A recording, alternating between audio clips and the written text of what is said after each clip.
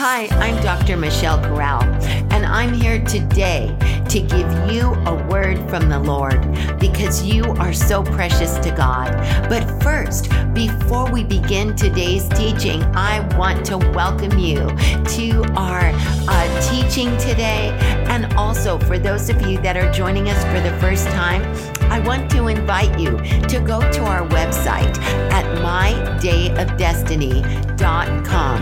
There you can see and hear all of our podcasts. You can select any podcast you choose and listen to it and add to your spiritual curriculum and add to your library and experience the wealth of wisdom that God wants to give you for your ministry, for your destiny, for your place, for your position. Now, beloved saints, let's go to the Word of God.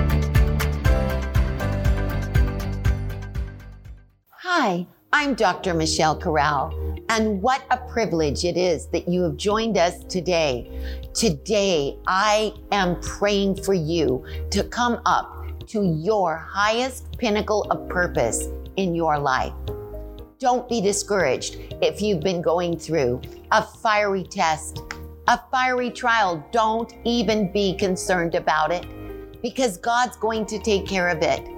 And especially if you know that you're called of God, you will go through a fiery test. But guess what?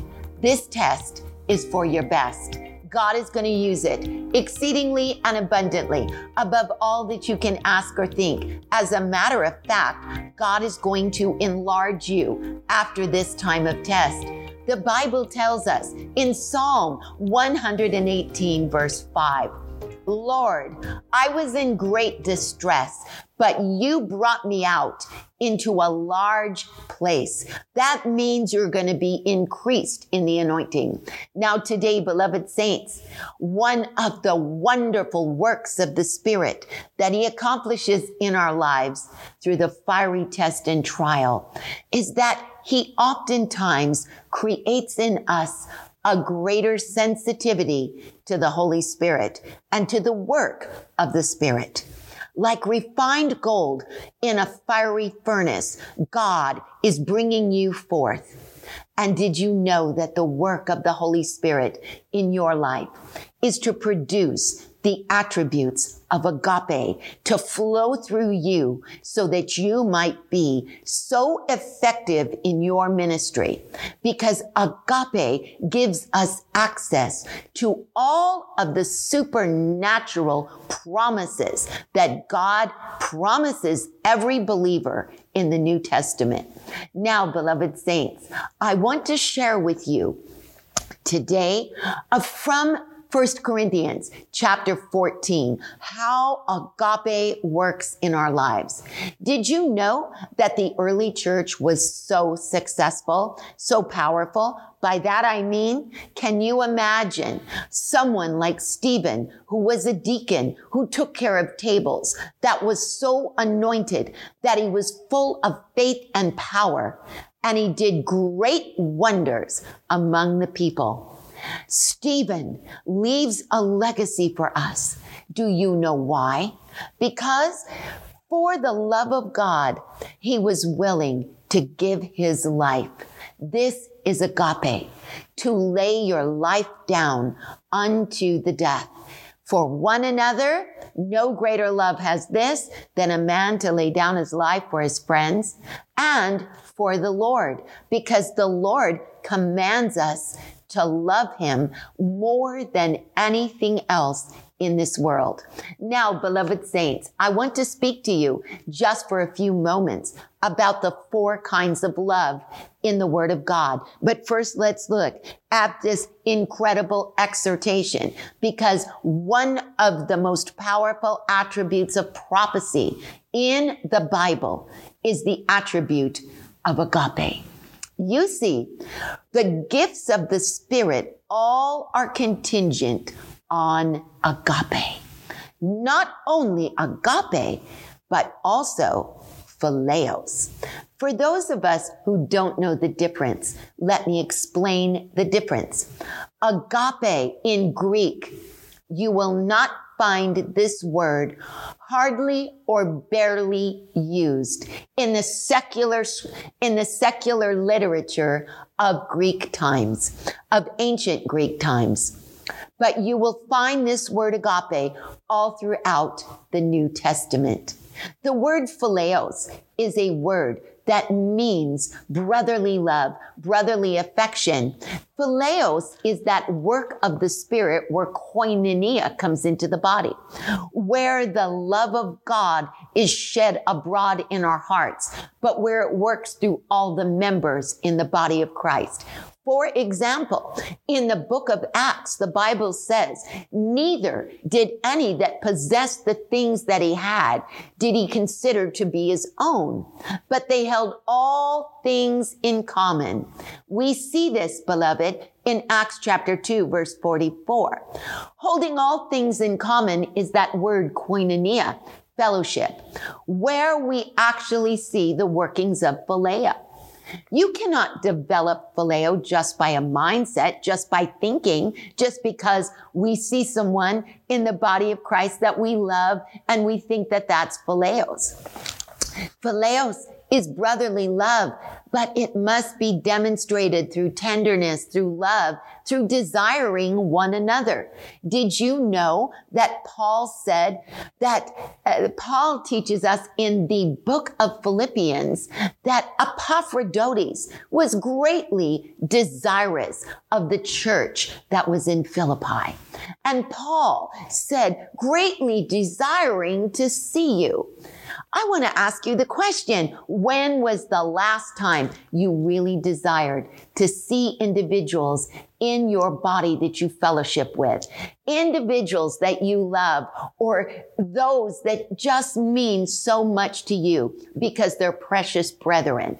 Let me share a scripture with you that will help you understand the workings of phileos in the body of Christ and why it's so important, because the whole operation of the gifts of the Spirit operating through the body as one body with many members operates through phileos. Let us look at the word of God just for a moment, beloved saints. The Bible tells us here, as we look at 1 Thessalonians chapter 2, the Bible says in verse 7, we were gentle among you, even as a nurse that cherishes her children. So being affectionately desirous of you, we were willing to have imparted to you, not the gospel only, but also our own souls, because you were dear unto us. You see this tender affection that Paul was teaching the church to have for one another.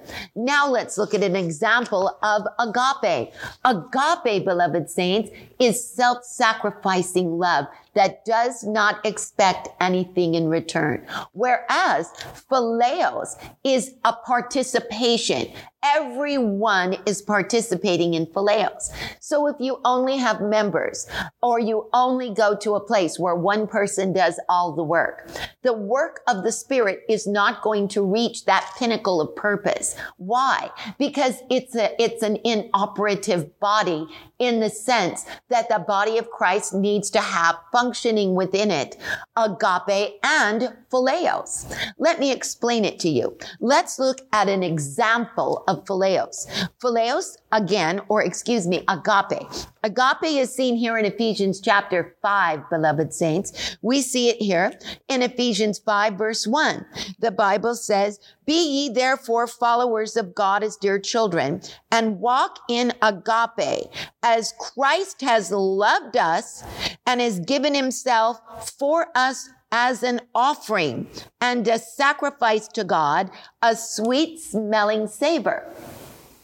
Paul is telling us that we should offer ourselves as a sweet smelling sacrifice to God through giving ourselves for one another. So you say, what do you mean by that, Dr. Corral? I don't live in a place where Christians are persecuted. Or maybe you do as you're watching this program internationally. But I want you to know, dear saints, every day you can lay your life down. A wife can lay her life down for her husband. A husband can lay his life down for his wife. How?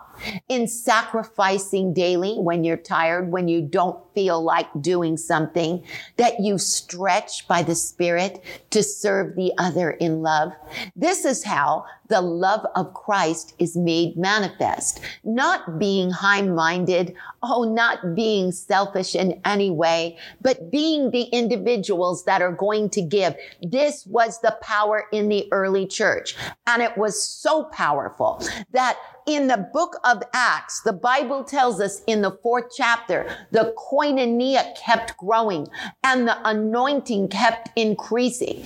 As the koinonia increased, as they began to care for one another, the Bible says, and as many as were possessors of lands and houses sold them and brought the prices of the lands that were sold and the houses that were sold, and they laid it down at the apostles' feet.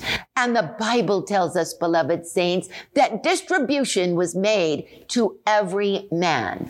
And the scripture tells us immediately following in the next verse, and God gave great power to the apostles to give witness of the resurrection through signs, wonders, and miracles. You see, this great grace that was upon them all came through the phileos, came through the agape, the selling of what they had, the sacrificing, but also every joint supplying, every person participating with their responsibility toward loving one another.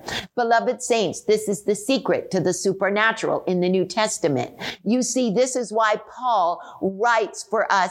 He writes a unit of scriptures teaching us how the supernatural works in the church. Notice he begins with 1 Corinthians chapter 12. 1 Corinthians chapter 12, I like to call the identification of the gifts of the Spirit. Why? Because he tells us what they are and he focuses on the operation of the body. If you look at 1 Corinthians 12, most of those texts that are prefaced by the spiritual gifts of the Spirit are finalized in Paul's chapter, teaching us all about how the body moves, how the body is one. Actually, the text teaches us in verses 12 and 13, we see this word one body used over 7 times. And then we see 1 Corinthians chapter 13. Have you ever wondered why 1 Corinthians chapter 13 is in between 1 Corinthians 12 and 1 Corinthians 14? We see 1 Corinthians 13 as the clarification of how the gifts operate. So in 1 Corinthians 12, we see the identification, what they are, how they operate. But in 1 Corinthians 13, we see not just the identification, but we see the clarification. Paul is clarifying that the gifts of the Spirit, though I speak with the tongues of men and of angels, and though I have all prophecy, I understand all mysteries, and though I have faith to move mountains, if I don't have agape, it's going to profit me nothing. So in other words, this is not some ideology. This means that agape is the power that produces the impossible in the body of Christ. And then we see the identification, we see the clarification, and then, beloved saints, we see the implementation. The implementation, how to incorporate the works and the gifts and the operations and the demonstrations of the Holy Spirit in the supernatural in 1 Corinthians 14. This is what Paul says. He says, follow after agape. Why?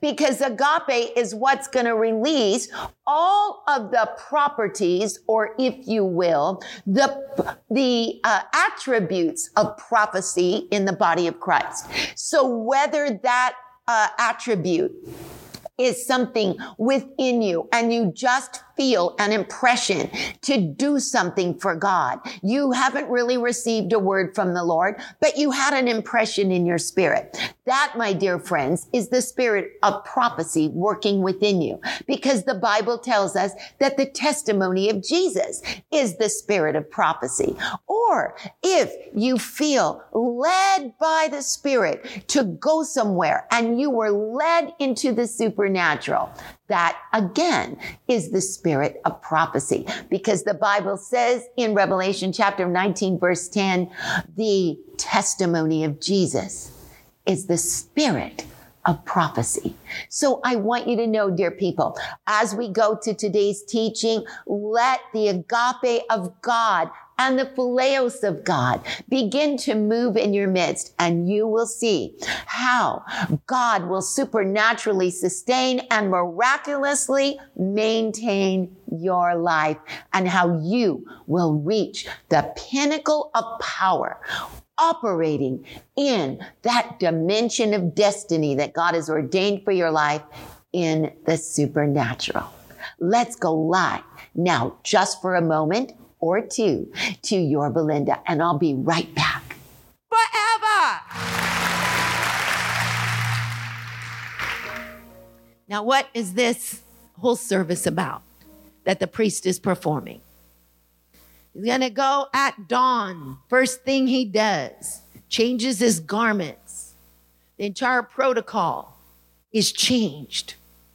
He's walking up the elevation altar and he's taking a handful, only a handful. Do you know what he does? He raises it up to heaven. God is going to do something with your tribulation. God is going to bring elevation out of your tribulation. This means what you've gone through is going to be used for the glory of God. All of your pain is going to be used for gain in the kingdom. Can I get a witness somewhere? Taking that pain. See, we can't even begin to understand God's love for us. We can't even begin to understand how God associates himself with our suffering. We can't even begin to understand that God is so identifying in the scriptures. You see, every time we see documented details concerning these things, this is God saying, I validate you. This is not like a man who you tell your problem to and they just say, get over it. This is not like somebody who says, you know what? Wow, that's really great. And it's so irrelevant to someone. But God says your personal pain is so precious to me that he takes a handful of the ashes. First thing that's done in the temple. It's another kind of sacrifice. It's the sacrifice of the night seasons. You're still serving God, but you don't feel like it. In the night season, you might feel like even you're going through the motions of ministry, and you might even feel like you lost touch with the Spirit of God, but you've been faithful. You're going through trials and tribulations, and you don't see anything, but you still keep serving God. God is saying, this is what I'm going to do with that pain. I'm going to elevate it. I'm going to use it for my glory. For I reckon that the sufferings of this present time cannot be compared with the glory that shall be revealed in us. For a light affliction is but for a moment, but it worketh for us a far more and exceeding eternal weight of glory. The Bible says, blessed be the God of all comfort, who comforts us in all our tribulation, that we might be able to comfort others with the same comfort wherewith we ourselves are comforted of God. And somebody ought to give God the praise. Nehemiah was looking for those stones the same way the Holy Ghost is looking for your stones. The same way Nehemiah sanctified every stone and lifted it up to heaven before he put it in the wall. I want you to understand this is a type and a shadow of God saying, when the tears were rolling down your face, when you couldn't sleep at night, when your heart was breaking and you wondered, why is God allowing this to happen? God wants you to know that he's going to use you for his glory. He allows everything to happen, but he is going to take what you've been through and use it so astronomically for his glory. You are going to see that you are going to receive divine compensation for all your tribulation. He is going to give you double for your shame, and somebody ought to shout the victory.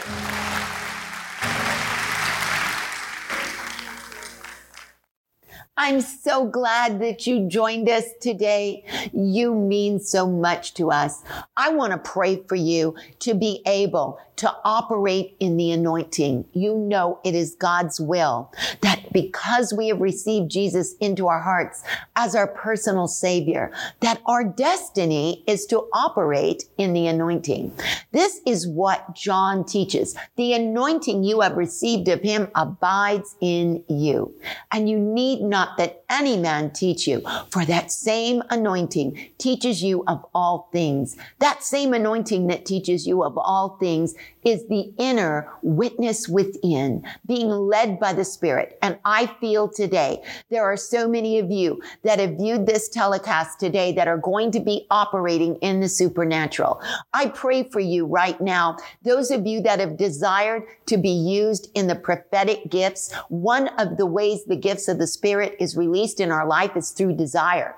This is why Paul says in 1 Corinthians chapter 12, desire earnestly spiritual gifts. And I pray right now, those of you that have been desiring spiritual gifts, we come into agreement that you will begin to prophesy, not to be seen of men, not so people can say, wow, how anointed that person is, but so that you can edify another. Because if your desire is to bring healing and hope to others and to show them Jesus is not dead, Jesus is alive. He knows everything they're going through. If you want to comfort them in their affliction, if you want to show them that Jesus is not just some distant God off somewhere that doesn't care about their needs, but that Jesus is involved in every detail of their life, then the prophetic anointing is going to be released in your life, and the attributes of prophecy are going to begin to start operating in your life.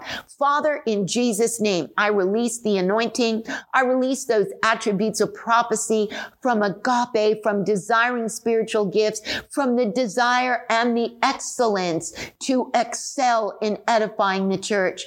God is telling me right now that there are some of you that are viewing this telecast that God's going to release a clear, concise word of knowledge. There are others of you that are just feeling a sense of laughter over your spirit right now as you hear this, because God is breaking the burden. God is taking a burden off of you, and it's not in the flesh, but it's a sense of laughter, saying, God, how can this possibly be? But I want you to know we serve a God of surprises. We serve a God of the impossible. Just within months, your life is going to shift, and God is going to open doors of destiny that you never imagined possible, because you've been tested, tried, and you are believing God for the impossible. Beloved saints, today, I invite you to move out into the miraculous.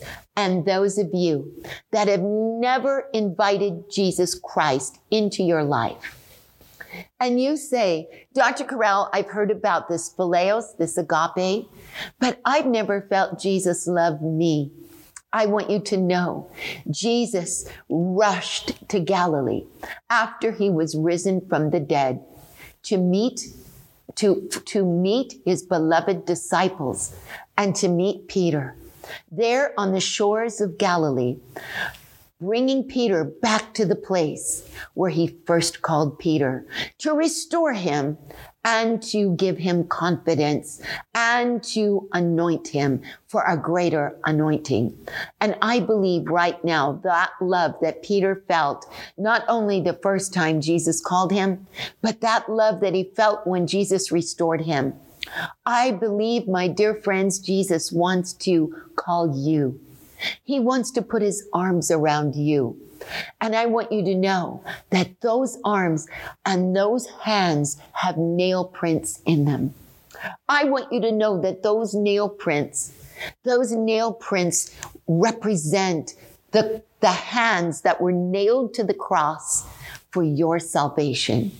And I believe today that this very moment, those eyes of love, those penetrating eyes of love, the mercy, the kindness that you have been longing for and looking for, little pilgrim, are about to come into your life if you receive Jesus right now into your heart.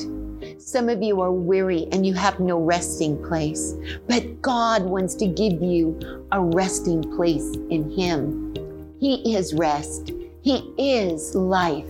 He is the way, the truth, and the life. Are you weary? Are you worn out?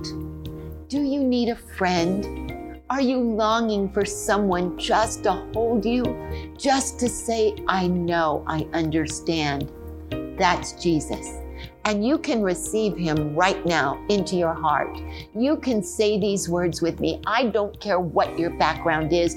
Don't say you've sinned so deeply that God can't pick you up. He will. So say this prayer with me. Wonderful Jesus, I ask you to come into my heart. Be the Lord of my life. Forgive me. Wash me clean from my iniquity. I love you. Come into my heart. Be my personal Savior. And I believe if you said this prayer, Jesus has come into your heart and He will change your life forever. And now for those of you who would like to partner with us in our worldwide Hesed outreach for the poorest of the poor, you can do that at mydayofdestiny.com, or you can also text to give through Hesed. That is Hesed, CHESED, and text it to 77977. Thank you for joining us today on this podcast.